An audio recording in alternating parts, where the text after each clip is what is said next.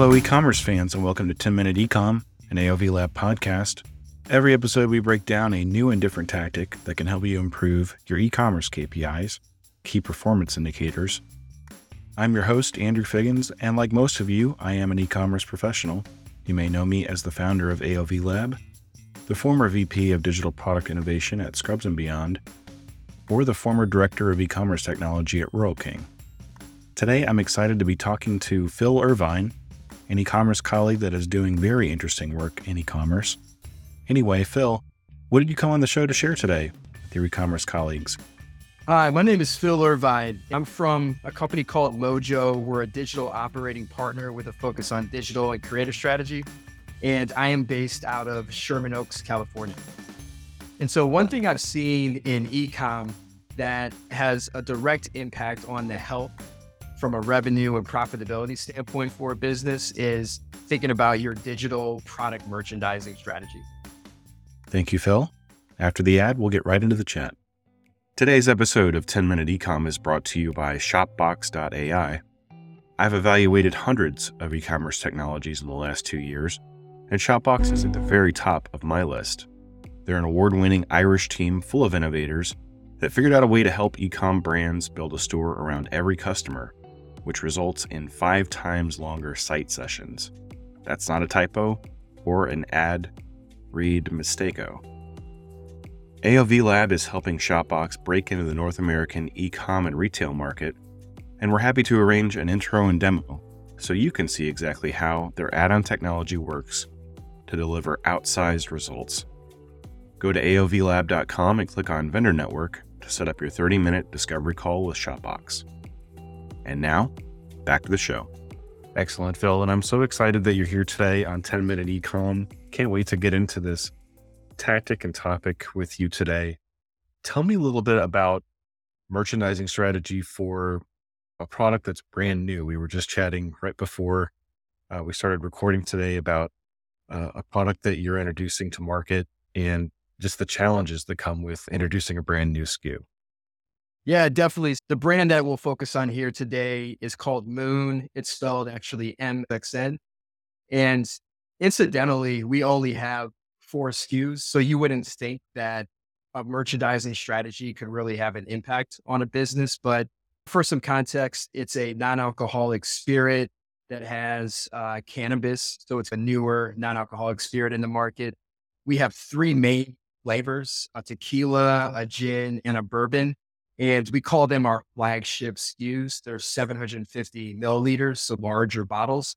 But over time, as we approached our launch, we thought it would be a value add to have a sampler pack. So basically a sample of each of those 3 flavors at a much smaller size at a much lower price point. So a price point of $35 versus $80 for the flagship products. And the initial hypothesis was that because it's a new product, it's completely new in the marketplace. We thought that a lot of people would want to sample the product first and get a feel for which flavor they would like before they made the investment in a bigger bottle. So that was the main impetus for coming to market with a sampler pack as we started the launch nationwide. Gotcha. And you found through doing that, it sounds like that maybe the initial thoughts that you all had about creating that sampler pack, they didn't necessarily meet the customer expectations. Is that right? I think what was interesting is over the first 2 to 3 months of launch, 60% of our sales were actually from the sampler pack. And our hypothesis was validated. A lot of people, as they got to our site, as they saw some of our ads, they did want to just sample the product before investing in one of our bigger bottles. What happened though is we're still sorting out having consistent inventory available for our consumers from a DTC standpoint and also from a wholesale standpoint. It's just by the nature of driving sales, we actually ran out of stock of the sampler product. And we were really concerned because we thought not having this lower price point product as part of our portfolio would greatly impact our cost to acquire customers. Essentially, we were running meta ads a little bit with Google. We tested a little bit with display advertising, and we just had this huge fear And when the sampler pack went out of stock, we actually did see our cost per new customer, our acquisition costs spike from about $72 to $100.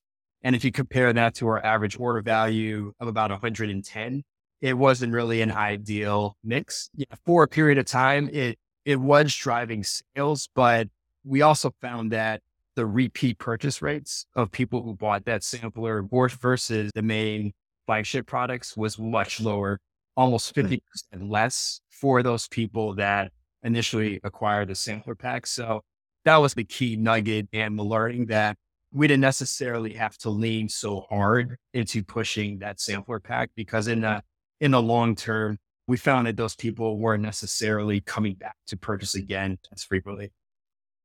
Very good. And I think it's great that you were able to discover that early on. I think a lot of companies discover something similar to that, but it's maybe the product's been out in the market for a couple of years and it can be a real challenge to make that shift or that pivot. So that's really cool. I think that you guys figured that out. To ask you though, because it's such a unique product and we're talking about the difference between almost like a shot version, I think, of this in the sampler pack versus the full bottle, the 750 milliliters. I wanted to ask you though, what has some of the customer feedback been, whether through the sampler pack or through just the normal regular purchases? What are you hearing from some customers that are tasting your product for the first time? Yeah. And I'll preface this by saying we're still fairly small.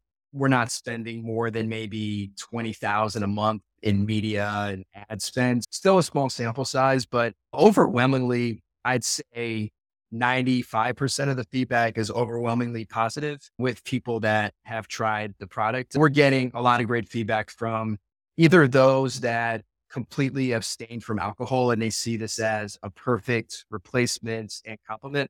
And then there's a variety of customer segments that we're going after. But for some people like myself, I still do drink alcohol somewhat periodically. But if I want to take a break for a couple of days, it's a great substitute. And the quality of the taste of the cocktails has been something that our customer base has responded very favorably towards. So I think that's been a great thing. As with any new business, though, there's so much more that we can do. People want a subscription product of some sort. People want more flavors. We only have 3 flavors right now. To this point, it's been very positive, but there's definitely a lot more that we can do to really help scale this brand.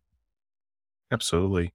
Have you all done any kind of like event based marketing or anything like that? Have you gone out to some either trade shows or things like concert venues to either get the name out there or to offer samples or any of the above? Yeah, we have, I'm the head of direct to consumer for the Moon brand. I have a peer who's actually the head of retail and wholesale. And so the other distribution channel that we have is primarily through dispensaries right now.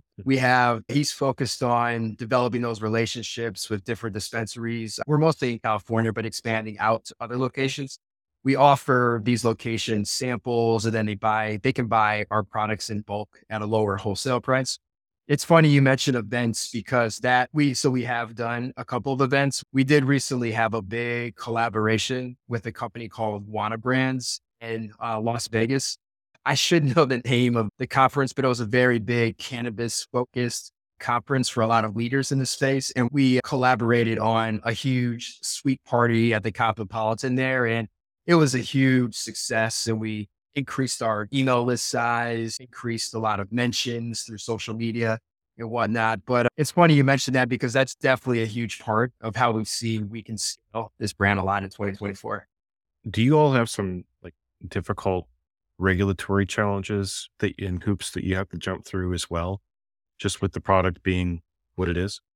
Yeah, definitely a couple. So number one, we're still only available in 38 states in the United States right now, just because of some states still have restrictions, even though we have a hemp formulation as opposed to cannabis.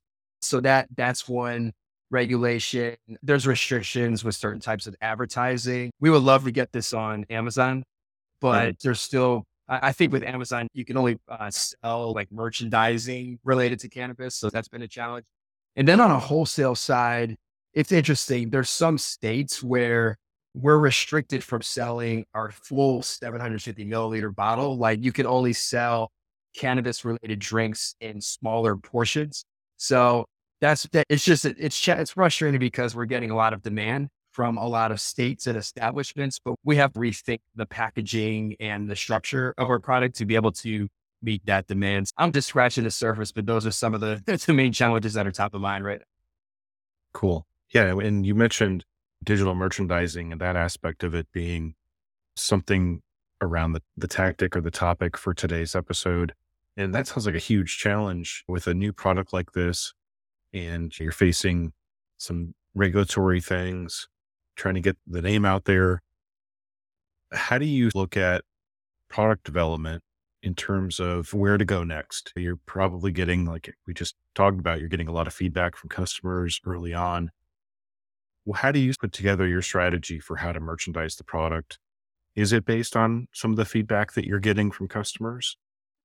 Yeah, I think it's not to give you like a classic management consultant answer, but it's probably a triangulation of three data points. It's customer feedback, it's market research, and then it's also an analysis of just trends we've been seeing with customer purchase behaviors. So I think, again, it's only 4 SKUs, but I think we have a lot of ideas with not just the sampler pack, but we're going to be launching a new cocktail kit in the near future, which is it's a version of the sampler pack, but it also comes with 3 mixers that you can just mix straight with the Moon product to make your cocktail within the package that you get. And I think a big thing, I mentioned subscriptions, but I think another big thing is we do still think there's a place for this lower price sampler pack, whether it's maybe we use it as a promotion. If you buy a 750 milliliter, you can maybe get a sampler pack for free or at a discounted price. Like we see it more as a lever to increase our basket size, maybe use it for gifting purposes, or like I mentioned, or maybe a one-off promotion of some sort. So I think there's a lot of thoughts that we're thinking through right now. But just the last thing I'll mention too is definitely more flavors. I won't give too much information, but we have a new flavor that's going to be coming to market soon that we're really excited about right now. That's very cool. It's neat to think about those sampler packs because you mentioned, I think before that the AOV average was about $110. So in my head, when you said that, I was like, okay, that's probably the 750 milliliter plus the sampler pack. But I think what's interesting about it is if it is that add-on product that puts the customer over $100, maybe it's the thing or something that can help turn that one customer into 3 customers or 4 customers because they might be sharing it with some of their friends, taking it to a party, taking it to an event, etc. Yeah, no, that's a good thought. Yeah, what was so interesting when we ran out of the sampler pack, we just didn't have it available to even sell. Or initially, our CAC numbers spiked because naturally they're going to have to spend more money to get people to buy or higher price products. But we settled into an area now where our AOV increased from 100, 110 to now we're at about 140 as an AOV, and our CAC's actually down to 65. There a lot of other optimizations, our spend levels are reduced. So those are factors. So we have a much better AOV to CAC ratio without the sampler pack. So that was just another interesting observation. But I think our hypothesis is that the people that we're getting to repeat buy, they're getting a bigger portion to try and really enjoy, or they're maybe using it for party purposes, sharing it with friends, seeing how those can lead to just great moments and experiences. And then that's incentivizing them to repeat purchase again. But yeah, a lot of hypotheses that we have and just thoughts based off anecdotal evidence, but that's where our head's at right now. Gotcha. Are you all using any particular kind of tools in terms of doing your analysis of like sales numbers and trying to use some of the early metrics that you're seeing? Are you using things like Google Analytics or other programs or other tools to analyze things? Yeah, being a scrappy startup, we're not too sophisticated. Our commerce for our e-commerce platform, Klaviyo for email marketing. Yes, so yes, Google Analytics for all the website analytics, traffic, and all that. A tool that it's funny because I've worked in this space for 15 years, and through a peer of mine, I heard about a tool called DataBox, which is a data visualization tool to connect all of your other MarTech and ad technologies into a centralized location. It's similar to like Domo or Tableau, but DataBox it's really been solid with helping us to spin up really clean and easy views to understand how we're trending with key KPIs outside of just sales and profit, things like CAC that I mentioned, AOV, what's the volume of sales by SKU, site conversion rate, and things of that nature. So it's really been, for smaller companies that are a little hamstrung with budget, I definitely recommend that tool as to look into. So. Very cool. Phil, it is 10-minute ecom. And so unfortunately, like the time comes and goes really quick. I wanted to thank you for joining the show today and also ask you before we head out, is there anything that you'd like to share with your colleagues in e-commerce today? Yeah, I would say it's, again, coming from a startup environment, there's always alternatives to get things done versus what's taking up the airspace in the market. Like you'll see a lot of these email providers or analytics tools that their starting points for pricing might be like 20K a month. But even though they're taking up all the airspace, there's always other ways to get stuff done. And I would just say, I've heard some of your previous guests simply say, just YouTube certain topics and teach yourself how to get things done. I would just have that type of mindset if you're in this scrappy mode, that there's always ways to get things done in different manners than what's just popular or trendy. Absolutely. It sounds the future of Moon is bright. I would be excited to talk to you maybe 6 months or a year from now, just to see your growth story and how this brand takes shape over the next 6 to 12 months. I think it's pretty cool. So thanks so much again, Phil, for coming on the show today. Definitely. And thanks for having me, for sure. Well, we've hit that 10-minute mark, so that's a wrap for today's episode. I want to again thank our guest, Phil Irvine. Bear with me today. I have a very lengthy list of ways that you can support the show.